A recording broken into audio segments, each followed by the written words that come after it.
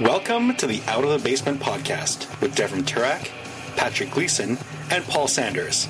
And now, here's the show.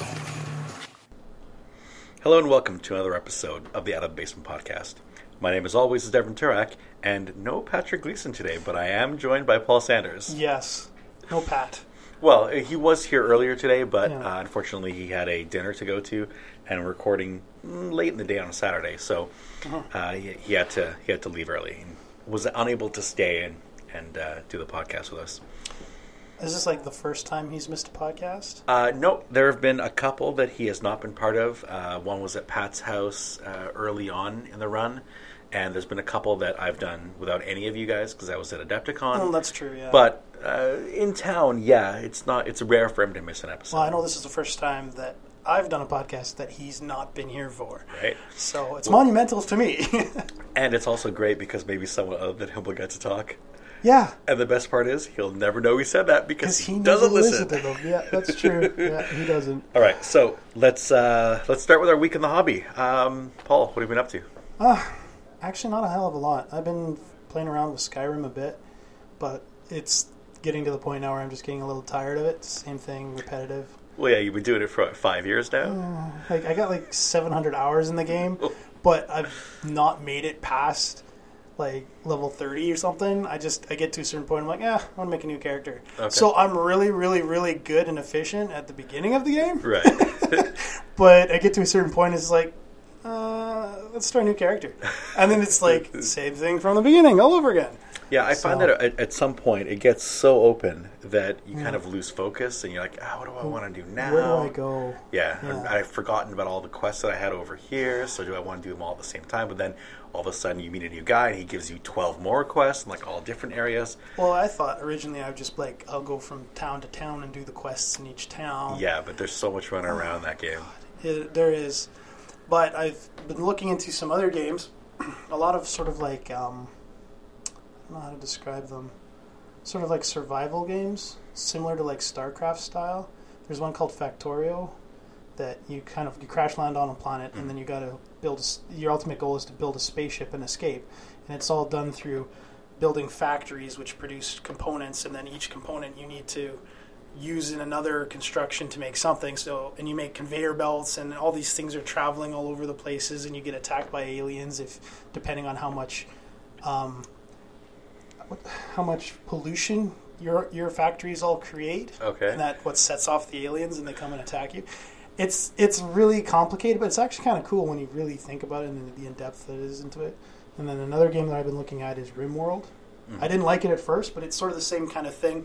You're part of it's a colony ship that's coming to colonize a new planet way out on the rim type thing, and the ship kind of breaks up in an orbit, and then you come down in cryopods and you kind of crash land and you got to survive. Okay. And ultimately rebuild another ship to escape and go back to civilization or wherever. So the colony ship is a failed experiment and you're trying to get back home. Basically. Okay. And all these, you keep getting attacked by raiders, which are other people that were on the colony ship that have crash landed elsewhere. Okay. So they come and attack you, and you can befriend some other colonies, and they come and trade with you, and you got to survive natural disasters, weather, constant raiding, crazed animals that go nuts because of some psychic phenomenon or something, and that affects your people as well. And your people have relationships, marriages, adultery. They just hate. Sometimes they just hate each other and they fight.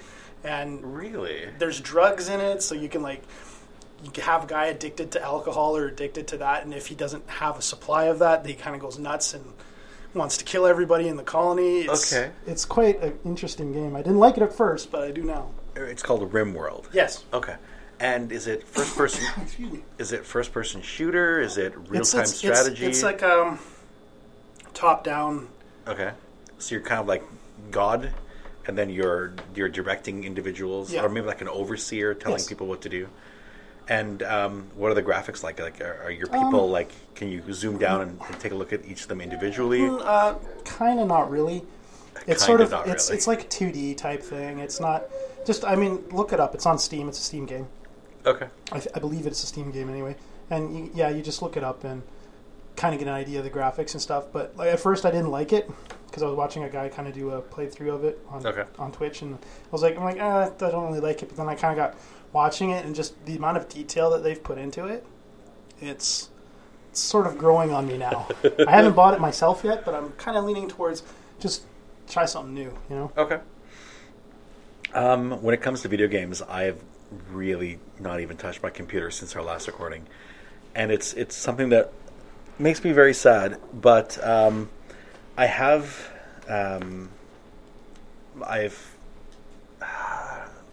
done nothing, really. Nothing gaming related, with the exception of preparing for what happened today, which I kind of want to talk into in the next segment, not so much in actually not even in news and rumors. It'll be in segment 3. What I have done, however, is I think we talked about this last time we got together. I have the Force Law Wazubi campaign. So we ran through the first adventure, part of the adventure, with the new cast member, or the new cast member, because one of our PCs had died, so there's a new PC that's involved. So I picked up the actual miniature to go with that PC, so I'm in the process now of painting that up. And I don't know if I talked about this last time, but I'm part of the Freebooters Forum, which is something that you mentioned it. It's something that was attached to 40K Radio. When 40K Radio was on its own, they had their own forums. It was a pay forum where you have to actually pay money every year to be a member of, which kind of weeds out all the people that go on forums just to be an asshole. Just to troll? Yeah, there's none of that. And every year we do this thing called Deep Striking Santa.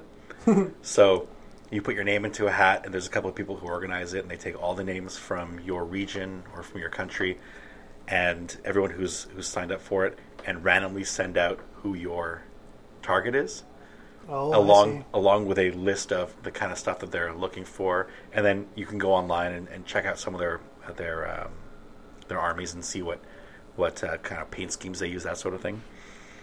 So I've been doing this now for 5 years, although I did miss last year because I was kind of off the forums for a bit. But so for 3 of the last 4 years, I've taken part in this, and I'm taking part in it again this year. And there was only 2 or 3 Canadians that actually signed up this year, which is very disappointing. Usually we have almost equal to the number of Americans that sign up. So there's a large number of Canadian, usually it's 40K related players. This year I got Terrace Cassidy, who runs Geek Nation Tours. He's a good friend of mine. I guess I technically work for him now, even though I'm not really getting paid. But so I do a lot of the editing and posting of all of podcasts for his network. And he has really gotten into this new game called Frostgrave. So Frostgrave, it's very similar to like the old style Necromunda, or I've totally forgotten the name. But it's a GW thing where you're playing in the old world, and you have a small squad of guys. Everyone's individually kitted out. You go on missions, and then at the end of your mission, you get experience, and so you can improve your guys. You can buy them new items, upgrade their abilities, that sort of thing. So it's in that same kind of game. You have a wizard who's like the leader of your party, and then everyone else is kind of like a soldier who's a bodyguard, like that kind of thing. Yeah. Again, each one of them kitted out individually, each one of them usually hand-molded. So that's what he's really into now. He doesn't want to do anything 40K related. He has everything he needs for that. So his request was just a single guy to add to his Frostgrave band. I said, no. I know you, Terrace. I'm going to get you something. We're friends. I'm going to get you something really good. So I went online. I'm like, what do I want to get him? I want to give him an entire army. So one entire themed. It's only like 10, 12 guys max. I want to find something that revolves around the same kind of theme, and then have everyone kind of match that theme.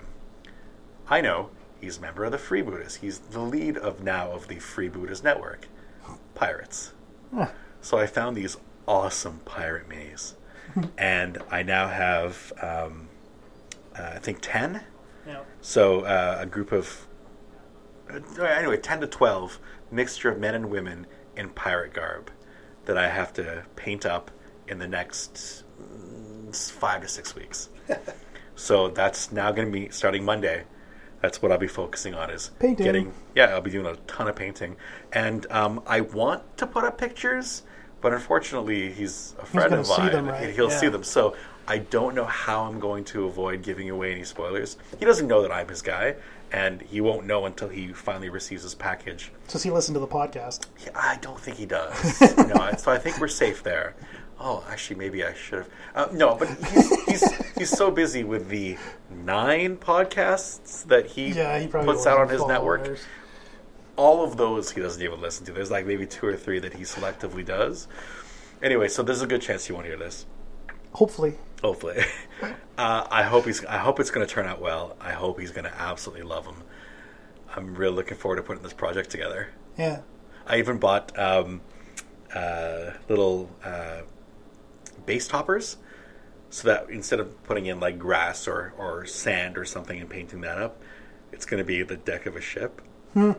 So they're all going to have like a themed base. I'm so looking. I was thinking about this for a good 2 or 3 weeks and pouring through all the different websites that have miniatures, trying to figure out what I want to do, and I'm really, really happy with this. I hope it turns out well.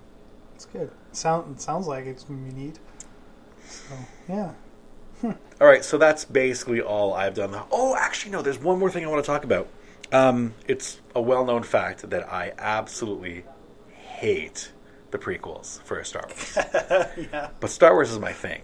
Yeah. And recently someone got me to try out the Clone Wars. Not the original cartoon version, but the new animated series, the CG version. Okay. It's on Netflix. And I've been looking for a new Netflix show, so I'm like, okay, fine. They're half hours. They should be easy to get through. I'll fast forward through the ones I can't stand, like anytime Jar Jar shows up. I really just want to ignore that whole episode. Yeah. There is some amazing stuff in there. The storylines are fantastic. If you put aside the hatred of the changing of the background, the fact that clones are fighting for the good guys as opposed to fighting against the clones, if you ignore all of that, the actual storylines are incredible. So I'm really enjoying. I'm now partway through the 3rd or 4th season, and I started this maybe 3 weeks ago. Oh, well, there you go. So I'm just powering through them, and they're 22 episodes per season too. Wow. They're only half hours though, so I get through like 7 or 8 at night while I'm playing on my phone. Yeah, come to think of that, I found an interesting audiobook that I was trying to find something I could listen to at work that wouldn't drive me crazy, and I found an unabridged version. So it was 14 hours long of listening to Star Wars Darth Plagueis. Okay.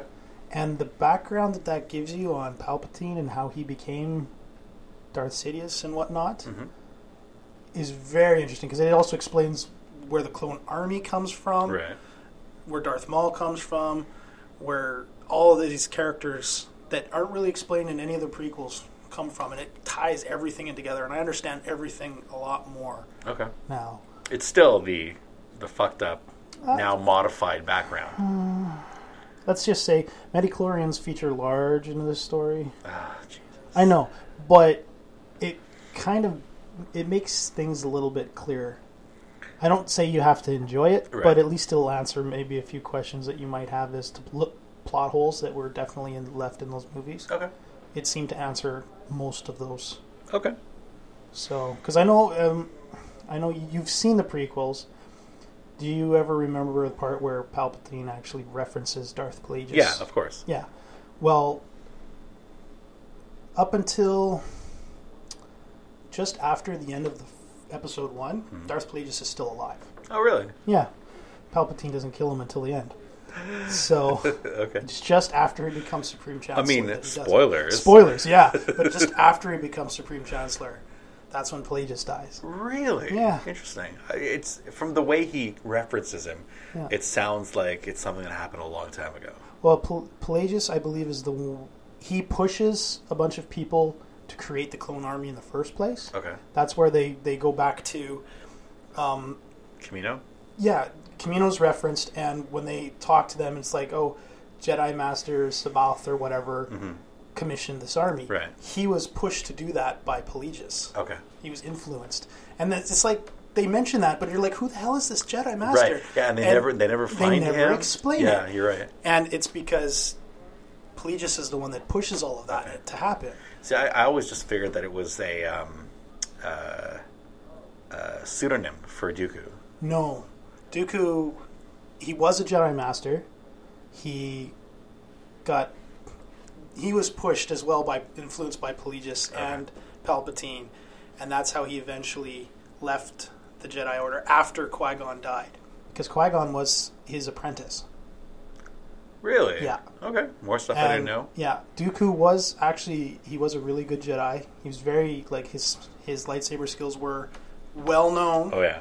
And yeah, he's a duelist. Yes, he was very good at what he did, and he left the Jedi Order after Qui-Gon died. Okay. Over some sort of dispute with the other masters or whatever. And that's why he went and claimed, he was the son of the Duke on whatever planet. Right. And he went and claimed that title. Right. Because normally all Jedi give up their past sure. and all their connections. But once he left the Order, he went and took the Count title, and that's how he got that, and his character was introduced. Okay.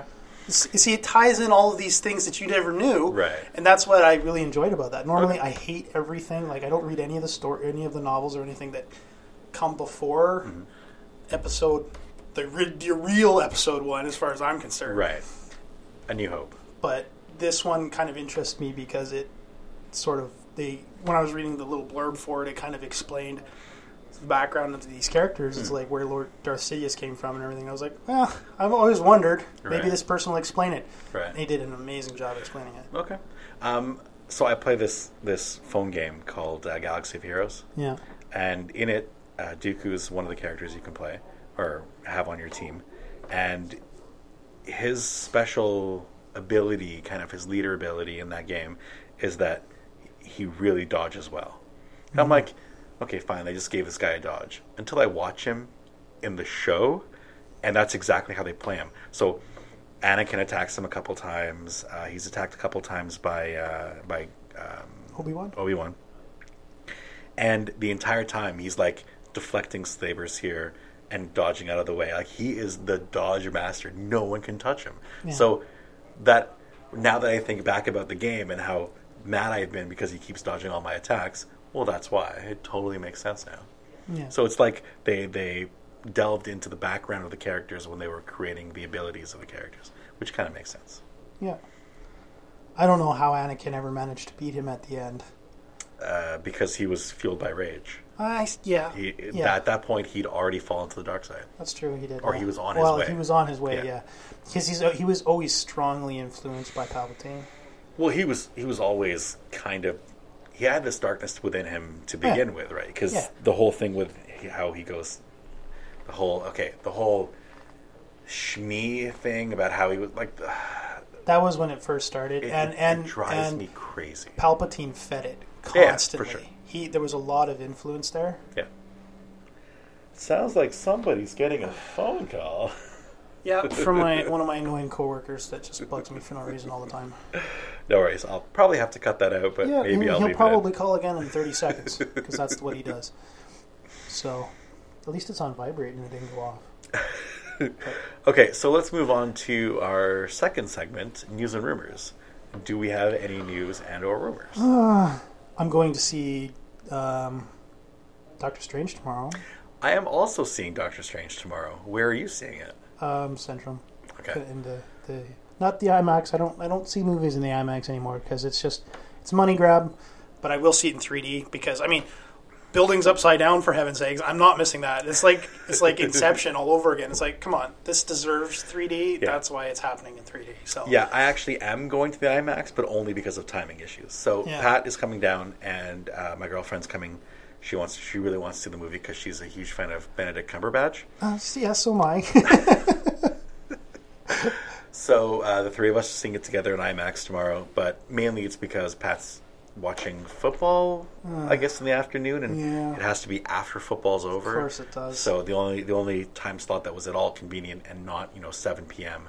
Yeah. was the IMAX. So we're going to the IMAX. It's fine. My tickets are free. My girlfriend's tickets were free. That's the only one who has to pay. Oh, too bad for Pat. Yeah. Oh well. I don't know. I mean, my dad wants to see this, and he never likes to see any movies. Period. Mm-hmm. And he's like, "Oh, I want to go see Doctor Strange." My mom and I just kind of looked at him like, "You do? What? Huh? Although, where did this come from?" I will say one thing. Normally, I don't care about reviews by actual reviewers, like movie reviewers. Who cares? However, one of my friends went to see it, and he's a pretty big comic book nerd, and he said, if you're a fan of Doctor Strange from when you were younger, when you were in the 90s, 80s, 90s, and you read the Doctor Strange comic books, do not see this movie. Oh, really? Yeah, he says it's a really cool martial arts flick, but it's not the Doctor Strange I remember. So that's a bit of a caveat for going in to see it. Hopefully we won't feel that way. Well, I know I won't because I never read comics. I haven't read comics, so I'm going into this just like, oh, it's another Marvel movie. Okay, fantastic. In that case, you're probably I'm going to love it. Yeah, good. Yeah, and really, that's the audience that Marvel cares about. Yeah. The super diehard comic book nerds. There's not enough of them. Yeah, exactly. They're not their major audience. No, their main audience is unfortunately they're the biggest critics. Yeah, but also the mainstream people don't care what they think or listen to their raves. Yeah, it's the same thing with the new Star Trek films too. Mm-hmm. Yeah, I'm sure the mass audiences love them. Those of us who are Star Trek fans, not so much. This is why I'm a Star Wars fan. Yeah, true. That's why I really love the new films. But that's me. There was a large gap where I hated the new films. I know. Now, hopefully, we're going back in the right direction. Rogue One coming out in about a month and a bit. I'm super looking forward to that. I'm mixed feelings. I'm hoping it's going to be okay, but after the debacle that was Force Awakens, I still bought that movie and I still have yet to watch it, and I've had it in my collection for months. Are you saying you've never seen it? I saw it in theaters. Oh, you saw it in just and I bought it for my Star Wars collection. Right. But I have yet to ever actually watch the movie. Does that mean you've also bought episodes 1 to 3? Yes, they're in the collection. Twice, actually, because I rebought everything in Blu-ray. Oh, my God. Yeah, I know. Yes, poor me. It came as a box set. Okay, deal with it. Fine. It was cheaper that way. Fine. I mean, I have them all on my iPad, so I really can't say anything either. Yeah. Every once in a while, I'll go watch a lightsaber battle or two and then go, okay, good. I'm done with this again. Yeah, no, I agree. The original 3 were really good. Oh, those are amazing. Those I go back to like on a not weekly or daily basis, but a couple times a year I will fire up Empire Strikes Back and just bask in its glory. I don't know, it seems like I'm like, okay, I'm gonna watch them from the beginning, including the prequels, and then I get halfway through Attack of the Clones, and then it gets all this sappy romance crap, and I'm just like, and then I end up not watching the ones that I really want to watch, right. You know. But I just cannot bring myself to watch that crap that they call Force Awakens. I just can't do it. Really? You hate it that much? I fucking despise that film. I find that surprising. I know. It's like how Chris feels about the second new Into Darkness is how I feel about Force Awakens. Okay. That's how bad it is. And he despises that film. It really does. Oh, God. I don't hate Force Awakens. I've watched it many times. I had a copy on my iPad again, and when I went to visit my dad, it was shortly after it came out, and he hadn't seen it.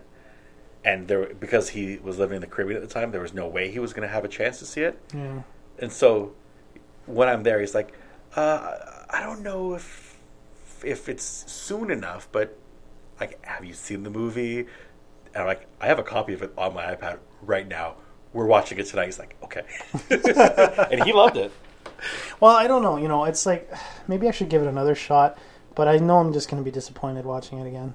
Well, yeah, there's so much of it that's annoying. And I don't know whether it's the story or the way they've changed the graphic style. Is it that Rey is just so good at everything? No, it's not even the character so much. I just don't understand what it is about it that it seems like when I think back to Star Wars the original, and then when they went to the prequels, they sort of had the same appearance, same look to it. Okay. And then when they went to this one, they do like close-ups of all the ships. You're walking around it more. They're sort of it makes it seem more real, but for some reason to me that just does not feel like a Star Wars film.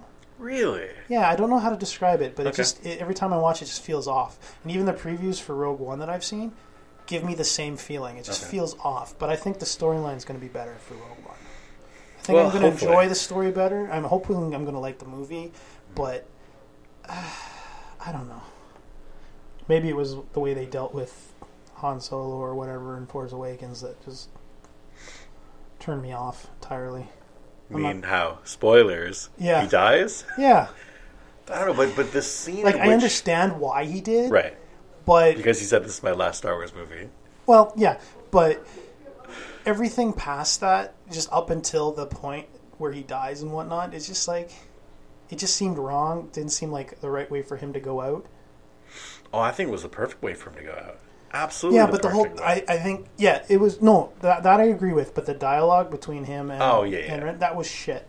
And Chewie's reaction was shit. Agreed. Complete bullshit. Agreed. He should have lost his mind. I mean, he has a life debt. Yeah. I mean, literally. Should have lost his fucking mind. Mm-hmm. And just... Oh, I'm going to set off the explosives now. And that's the extent of it. Like, he should have... If they're going to kill off Han, they should have killed off Chewie. Because Chewie would have gone 100% life debt. 100% after the guy. And he would have torn anyone who got in his way. That's right. Including his friends. Up until he was killed. Yep. That's the way it should have been. Yep. And that's not what they did. Yeah, I agree. Which then would explain why he's not consoled by Princess Leia, who doesn't give a fuck about him. No, but it's funny. Even Carrie Fisher said, "I don't understand why we do this either. It was definitely a dropped ball on our side."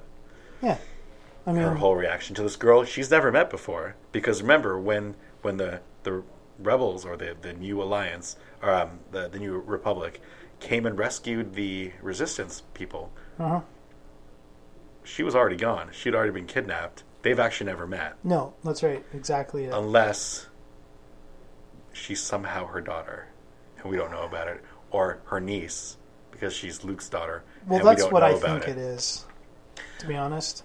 I've heard rumors. Yeah. And this is based off of some accidentally pre-released tie-ins to the next movie. She was actually supposed to be related to Obi-Wan or something? Yeah, she's a Kenobi. Yeah. That's bullshit. I hope that's not true. I would rather have her a Skywalker in some sense. Because he was supposed to be married, and they made Mara Jade his wife. Right. She's canon. They made her canon. Yeah. She's now in the new universe, the new story. I mean, technically, in the expanded universe, she is killed by Han and Leia's kid. Right.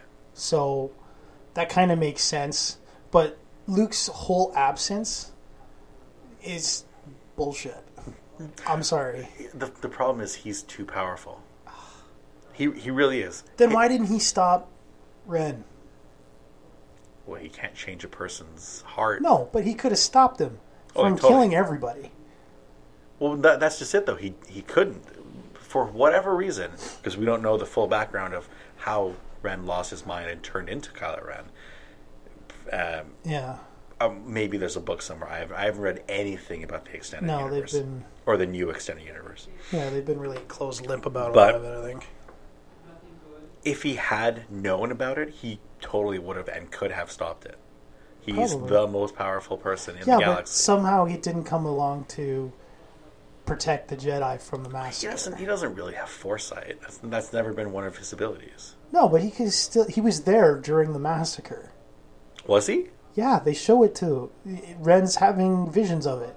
And you see him there wearing his cowl and his robot hand consoling R2 with all the corpses around him. Yeah, but that could have been the aftermath, not the actual... right? Because he comes home to the academy, the new academy that he set up, with all these children that were running around, and finds them all dead at his feet. Yeah, except for Rey.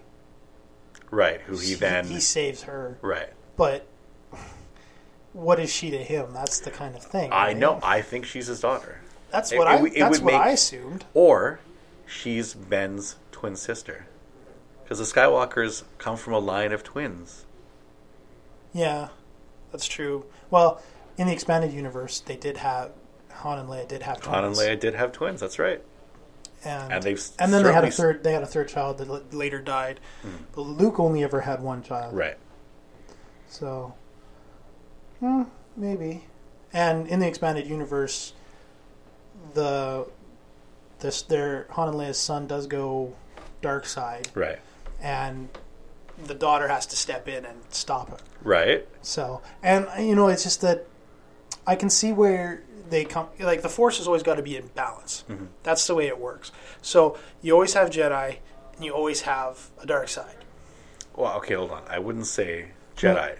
Well, no, you have a light side. Jedi is a religion that follows around the light side of the Force. That's true. But it's mainly a set of tenets. Yeah. Not light all... side, but it has to be in balance. So if you have someone that's predominantly good, like Luke, you have to balance that. And that's where Kylo Ren comes in. But you could balance it not with one single person, but like a ton of minor bad guys. Yeah, well, that's true. Or one super evil being. Yeah, but that's where that oversight guy that nobody can really explain, that hasn't been explained yet. Snoke? Yes. Yeah. That's where he kind of fits in, but I don't think he's Force sensitive. He might be. They've never really explained it. Yeah, because nobody knows what he is, who he is, right? That type of thing. That nobody has a clue. Is he the Force ghost of Palpatine? No, doubt it. Really? Yeah, pretty sure. I think he's a whole different character.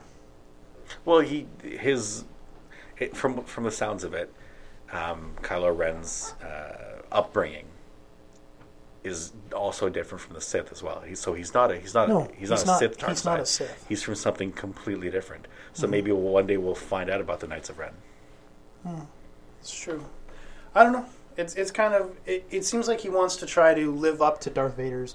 Oh, absolutely. His grandfather. It's shown that in the film. His grandfather is his inspiration, idol.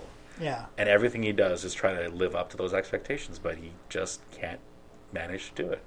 He's a petulant teenager, which is the thing I liked actually most about him. His character was really well developed. I liked that. He was so conflicted all the time. Right, and when he gets mad, everyone's flinching, thinking, "Oh God, he's going to kill me," and he goes and destroys furniture. Yeah, like he goes and destroys a computer console. So he's nothing like. He's not the evil that he wants to be, but he thinks he thinks that darkness inside him makes him evil. But no, that's just that's his family trait. That's his family curse. Yeah. The Skywalkers are half in the dark, half in the light, and some of them fall and some of them don't. Yeah. But they, like I said, they needed a balance. And what kind of pissed me off is like Leia, they never portrayed Leia as training or doing any Force stuff. Right. Because, well, no, not necessarily. Because even though, yes, she is sensitive to the Force, she never actually develops it. She's a politician. She does develop it later on in the expanded universe, maybe. But I've never seen her do anything Force related in anything. No, she doesn't get involved until much later in the expanded universe. So, which no longer exists. It's always going to exist to me. So, screw that, Disney. Well, the one awesome thing about running your own game. Your history is what you want it to be. In my history, Stormtroopers aren't clones. Never have been. Never have been. No, I agree with you there. Clone troopers were what the heroes fought against during the Clone Wars. So it was an army of perhaps separatists, perhaps even the Bank Federation, whatever. But they didn't have an army of robots. They had an army of clones. Yeah. And the Republic fought against the clones in the Clone Wars. Yeah. Then the name makes sense. Kind of, yeah. Yeah, that was kind of dumb. Going to robots. Yeah. But, what can you do? Anyway, maybe I will finally break down and watch Force Awakens again just to see. I didn't like the way they handled Rey's character at the end, where suddenly she can do all this crazy Force stuff. That was bullshit. Well, theoretically, she could do it throughout from the very beginning of the movie. Like, she's this amazing pilot in the ship she's never flown before. That's fine. She knows all of the mechanical things and how to fix everything, and she's a perfect mechanic, and she's a perfect lightsaber duelist. And That's bullshit, though. She's a perfect everything. Don't you know she's a paragon of virtue? I fucking hate Rey. Yeah, it's like a load of crap. Yeah. She shouldn't be that spectacular. I understand that they're making her someone who has, like, this is why it would make sense that she's either Luke's daughter or Leia's daughter, because it's always been said that the Force is strong with the Skywalker family. So Yeah. in that sense, okay, fine, whatever. It was never that strong with the Kenobi. Well, we don't really know if it was or not. It would be funny if, okay, so in the Clone War, they hint at a past background of Obi-Wan, where he and the Mandalorian Queen were best friends, and for a while there, they were in love with each other, and if she had asked, he actually would have left the order for her. Really? Yeah. Huh. So it's possible that at some point they had a child, and he's actually Mandalorian. Interesting. So if she's a Kenobi, she might be half Kenobi, half Mandalorian. But the Kenobis were never that strong in the Force. We don't know. Because we don't know any other Kenobis. That's true. Anyway, so this has been fun Star Wars speculation. And I don't have any more news and rumors, so let's move on to segment 3. We talk about the Star Wars game that I just finished running. Good merge into it. There we go. So we've been talking about this for a while. I've been planning a campaign called Notice Integrations, where all of the players are bounty hunters. Yes. Well, it's not technically true because we have one guy who is not a bounty hunter. He's actually a Force sensitive. Force user, but yeah. he's in this bounty hunting group, and he's acting as a bounty hunter. He's licensed as a bounty hunter without actually having any of the bounty hunter specializations. So this uses the Fantasy Flight Games system that was put out maybe 4 years ago now. Is it that old? Yeah, 2012. Oh, really? Yeah, I recently started listening to a podcast called the Order 66 podcast. Oh, yeah. And they were old Saga players Okay. who had been talking about this Star Wars and Star Wars role-playing for like 10, 15 years. But when Fantasy Flight Games put out their beta, they got a copy of it and decided, you know what? We'll put the old podcast away for now, and we'll start a brand new, start from episode 1 with the new Order 66 podcast. And it's just, the cool thing about it is it's not, they talk about rules, they talk about design, aesthetics. They have people from Fantasy Flight Games who regularly come on as interviewees, or just hang out with them on the podcast. That's cool. It's very neat. So you get to kind of listen to the people who worked at Fantasy Flight Games talk about how much they love the system and what they put into it and how hard they work to get it to be as good as it is. And it really is. Like, I mean, I'm a diehard West End Games D6 Star Wars player, and I've been jamming that game for 25 years now. But I may give that up and just switch wholeheartedly. Even though I have another podcast that deals specifically with that D6 universe, I might switch those guys over to this game too. It's that good. And the It's thing I like, balanced well. it Now that is. we figured out how to do it right, Right. it is balanced. Yeah, incredibly well. there's a good balance between the different types of player characters. So you may be strong in combat but terrible in other like social areas, whereas other people might be strong in social areas, not so good in combat. So your weaknesses and strengths kind of help each other. But the thing I like most about it is that it's a narrative system, and it's all designed around the group telling a story. It's not adversarial the way.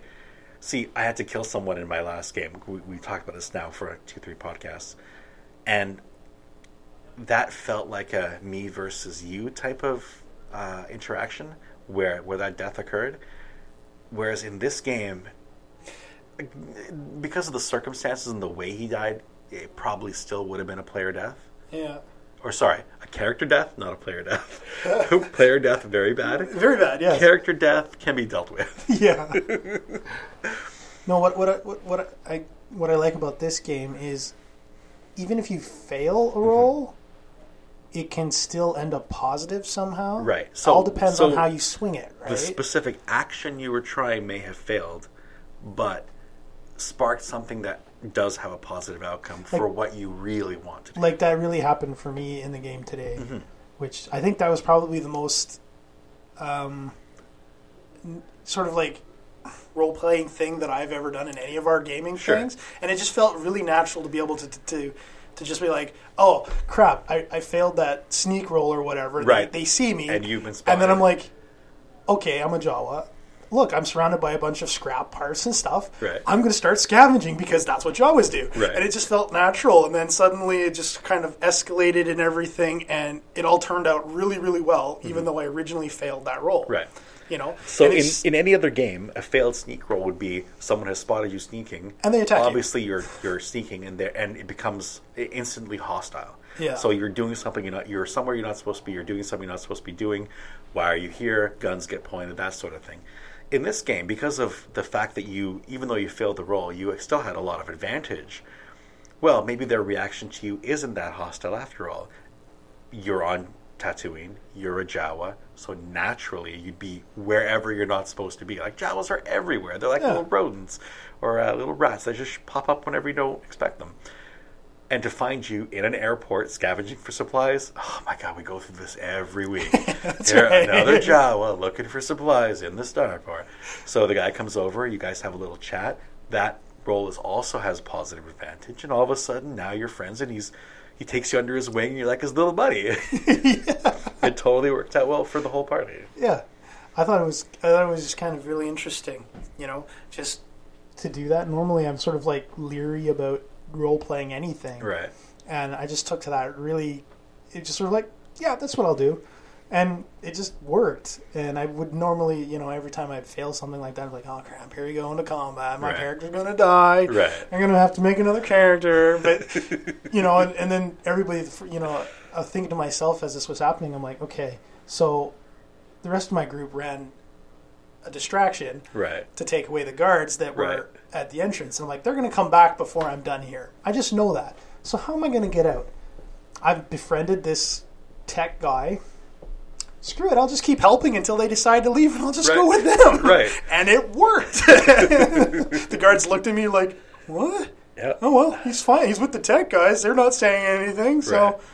All right, they just turned around. And we know the tech guys were allowed in there because they have the proper authorization. So, whatever. That's right. And it just, and everybody was like, well, how are you going to get out? They're all like, you're going to have to do combat or something. And I'm like, no, I'm just going to walk out with the tech guys. It's going to be fine. I'm pretty sure of it anyway. And sure enough, It was acceptable. And I was like, pretty much how I expected it to go. There wasn't a shocker there, really. And I thought, that whole dynamic was... That wouldn't happen in any other kind of game, really. And we really went through an entire session, about 3 hours of actual playing. Yeah. Not a single combat roll. No, there was no combat rules. No. Which was, some people that's what they want, right? Right. But I thought it was pretty good. Yeah. To not have to deal with that.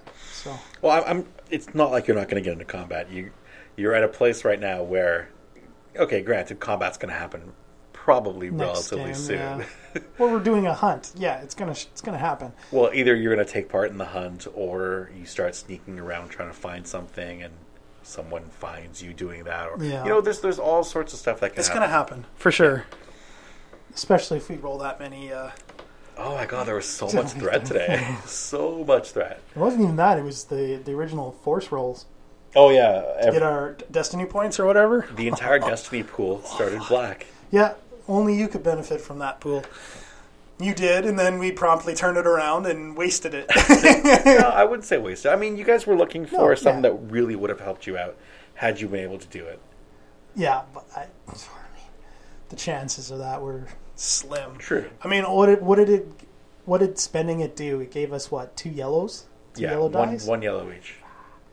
That always gives you the chance of a triumph. It does, granted, but it really wasn't that much of an advantage in the grand scheme of it, though. Also, think about it this way. 1 triumph, you get something good for that scenario. 2 triumphs, carte blanche. You can do whatever you want. whatever you say happens next in the storyline, that's what happens next. What if one of us had each got one triumph? Then you'd each get one triumph. That's fine. You would find a ship, and that ship would be... But really, it's up to you to determine how that triumph works out. That's true. But that triumph has some limitations. Double triumph? There are no limitations. You probably could have found a perfectly working ship, which was hidden underneath all the junk. In fact, someone intentionally hid it there, intending to come back and claim it later. Yeah. But that ship will not be there when they return because you guys found it and now it's yours. Working perfectly fine, pristine shape, like filled to the gills with supplies. Yeah, some smuggler's ship or exactly. whatever. Was... Now, granted, stealing that ship that would have created a problem later on, probably. Right. But so my favorite mechanic about this new game is called obligation. This is specific to Edge of the Empire. The other two lines, which is Age of Rebellion and Force and Destiny, they have their own special mechanic that deals with something more specific to them.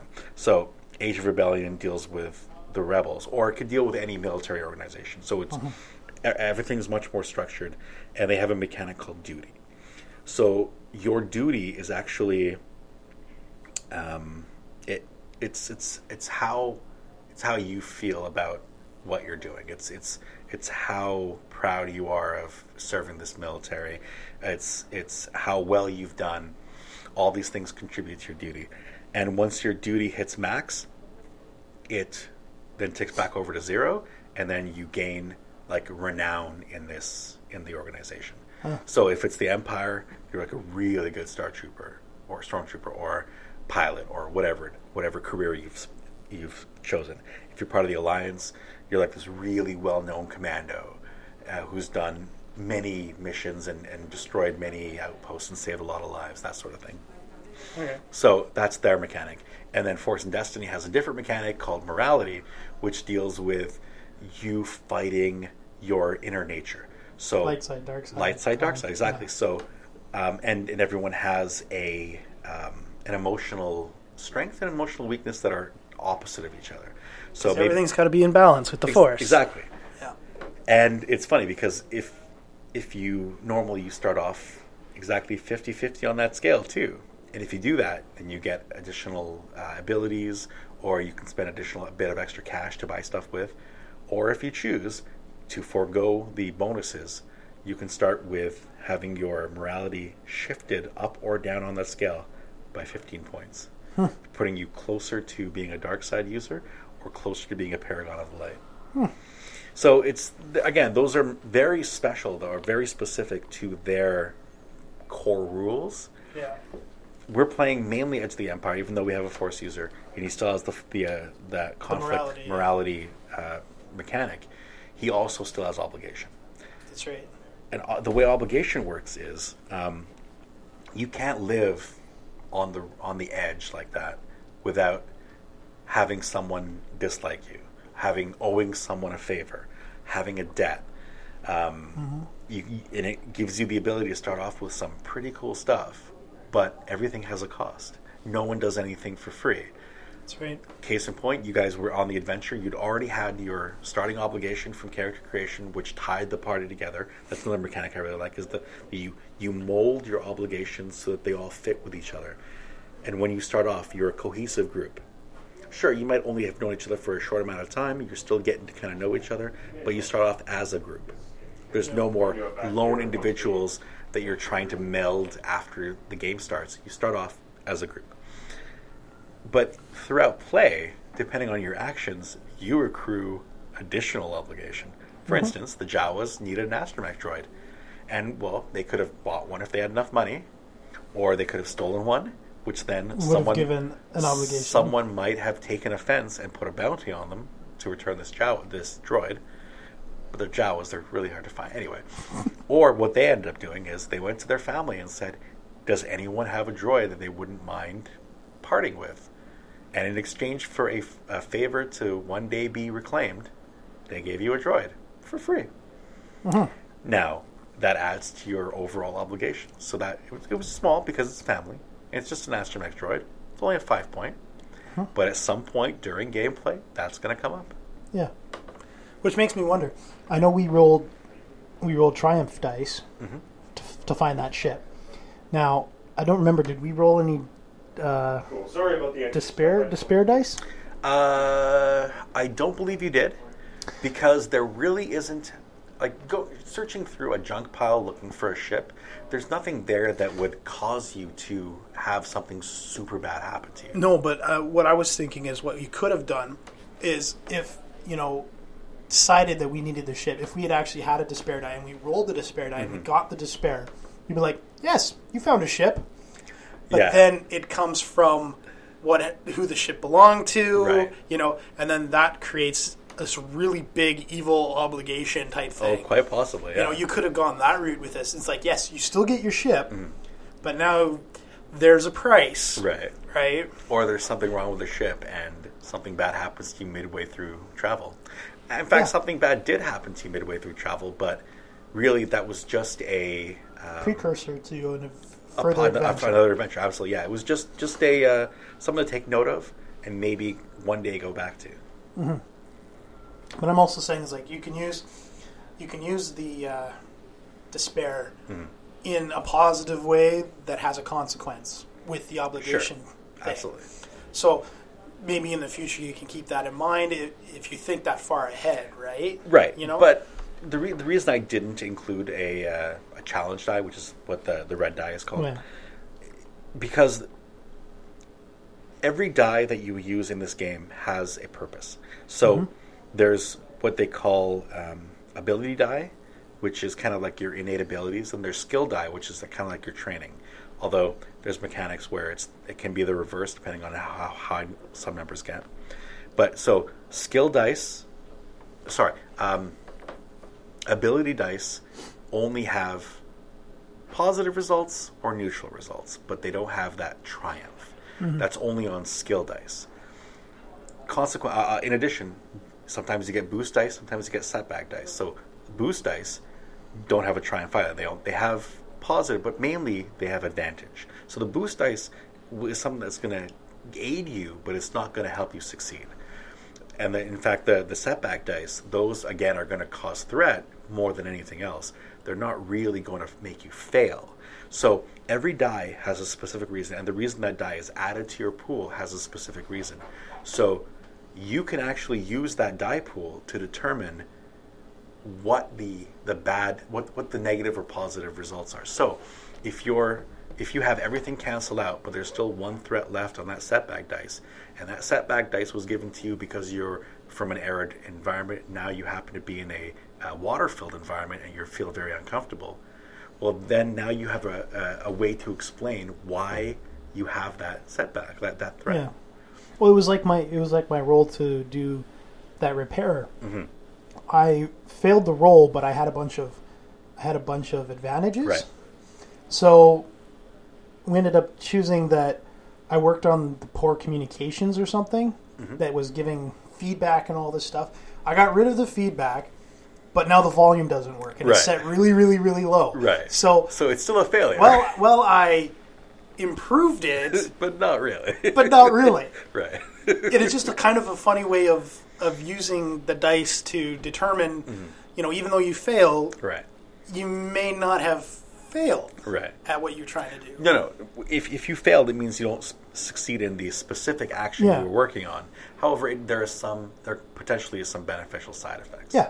Like I got rid of the static, but now you just can't hear anything on the damn thing. Right, because you unjacked the one cord, and now there's no volume. Or it's like only works in the left ear. Right. We have that problem all the time with our sound system here. Oh, Jesus. Yeah. It's things like that, right? And I think that's why the mechanics in this game work really well. It's like you said, it's a narrative based, right? It's not you versus us. And I like the fact that you use the despair die a fair bit, and it's like you look at it, it's like, oh crap, but that's in there, and it's like there's a chance something really, really bad could happen. But you kind of look at it as it's like, but it makes it more interesting. Sure. It's like something really, really, really bad could happen. The chance is there, but something might not happen at all. Right. So it's like I'm happy you use that more. We're not trying. It's like don't be afraid to use the die. Oh no, not at all. And I like how you used, you flipped over a lot of the pool, or a couple of the pool anyway. I mean, considering we have what, up to 8. No, there's 5 of us, so max we can get is 10 if everyone rolls 2. You roll as well? I roll 2. Yep. Okay, so yeah, we get up to like 10, and I mean, that's to go. We only used what, 2 today? We used 4. 4. Yeah, but you used 2 and we used 2. No. I used 3, so you guys used 2. You're right. Maybe it was only 2 and 2. Of the well, I can understand why you don't want to use them, because then it gives us a chance to change a thing. But I think it's no. I actually want to use them more often. The problem is you don't want to use them all the time, reason. And there has to be a reason why all of a sudden what you're trying to do is much more difficult. Yeah. And normally difficulty is raised by adding challenge dice, by adding setbacks. So if you're trying to make an observation but you're in a dimly lit room, that's a setback die. If you're it's nothing that will cause failure. It just makes it slightly harder for you to do whatever you're trying to do. Yeah, I think the only reason I'm saying this is because we had 8 of them and we only went through some of them. I know. But then, it's just the roll of the die, right? I think 3 of us rolled 2s. Mm-hmm. It had two dark side on the dice, and then 2 of us rolled just 1s. Correct. And they were all dark, obviously. Every single one of them was dark to begin with. I mean, there's that chance that each person will only roll 1, so we'll have a maximum of 5. Right. But even that seems kind of like minimum. Yeah, 5 minimum, but that seems like that. Even that's ridiculous. But I can understand the whole, the big pool. I'm like, why is the pool so big? Mm-hmm. But the pool is so big because what happened today was kind of a fluke, where every one of them was dark side. Right, that'll never happen again. So it's like, don't say that, because it probably will. So but we can play for a year and never see a full dark side or full light side from the outset. It might end up that way. Yeah. But from the outset, it's very rare. Yeah, but that's why I can see why you would need so many. So because it's going to probably, most likely, be split down half, right? So there'll be 4 light side, 5 dark side, sure, or what have you, right? So I can understand the big pool, but if it's just they're all dark, why do we need 8 of them? It's like we could get by with 3. Well, at that point, it's also difficult to not just flip them over just for the sake of flipping them over. Yeah. There really has to be a reason. No, and I get flip. that. I get that. So I don't want to use them too. I want to be sparing in their use. Well, I know we ended up redoing a lot of our characters. Just minor tweaks. Everybody went back and redid their stats. Mm-hmm. I didn't, because for one, I was fiddling with everything, trying to get it all to work, and failing miserably at that. And when we actually got down to playing, it's sort of like I came in and I was like, okay, so you guys, I heard something about changing stuff. I have no idea what's going on. So I'm just like, you know what? I'm just going to leave my character the way it is. Mm-hmm. And now I'm kind of wondering whether or not that was a good idea or not. Well, but I think it's going to be okay. I don't have a bad character. Listen, if your characteristics aren't maxed the way they can be at the beginning of gameplay, it's not the end of the world. You can overcome that with skill. You might have a bit of a gap for the first little bit until you get enough experience where you're able to get your skills high enough that your low statistics no longer matter. Yeah, that's true. It's just kind of like, I only have 2 3s in my entire thing and everything else is 2s. But I'm not sure if that's average, if that's good or not. Well, for humans, 2s are average for everything. Yeah. But you are not playing a human. You're playing a tiny little dude. So your brawn starts at 1. So you've jacked that up to 2 already. Yeah. And you've got probably your agility and cunning, maybe up to 3. 3s. Those are the 3s. Those are the main skills you're going to use as a bounty hunter. Well, that's the thing, right? My character primarily was designed to be sort of like the tank, heavy weapons. Mm-hmm. That's what I went with. So that's why my range, whenever I roll my range, I get 3 dice. 2 of those are going to be yellow all the time. And 1 green against whatever else. And then I get bonus blue dice depending on the situation that we're in. Right. Because of the skills that I took. Right. So it's sort of like, that's pretty decent for what I'm doing. And the fact that I succeeded on so many of my other roles today that had nothing to do with any of that skill set. Because we didn't do any combat, right? Nope. It just kind of astounded me. And I'm like, you know what? I'm probably doing okay. You know, my character's not bad, you know? So, and again, still a starting character. Yeah. So let's go with it and just hope for the best. I don't think you have anything to worry about. No, I don't think so either.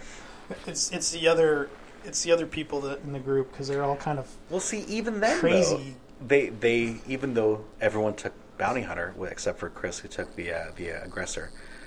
Even though they're bounty hunters, not everyone dumped all their points to the hunting portion, or the killing part, the combat. Yeah, the combat. That's kind of where I went. Everyone's more rounded. Yeah. So some have tracking, some have one guy as pilot. So if you ever do get a ship, at least you'll have a guy who can fly it. Yeah. Well, you can get a droid to do that too.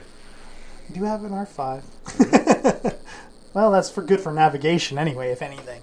Yeah, but you put a little tinker in there a bit. Get it to do some piloting for you as well. It won't be great, but it'll be better than you. I was telling Pat earlier. I said it's like we'll get a bunch of like R2 units or whatever, and I'm going to mount my gun on the top of one. Mobile turret here. Let's go. You know. I was like, that's not a bad idea. Might as well. I'll certainly give you a boost die for a stable platform. I like it. That's good. You know, it's kind of things like that. This is a really, really well-rounded system. Yeah, I really like it. And with that, we should probably say goodbye. It's been an hour. It has been an hour, yeah. That's more than enough time for this show. Considering it's just the two of us, yeah. You know, that's not bad. Yep. I think this is the most anyone has ever heard you talk. Yeah, probably. It's usually because I can't get a word in edgewise. Oh, yeah, fucking Pat. Okay. All right, so thank you for joining us, and we'll see you next time. Thank you. That was good.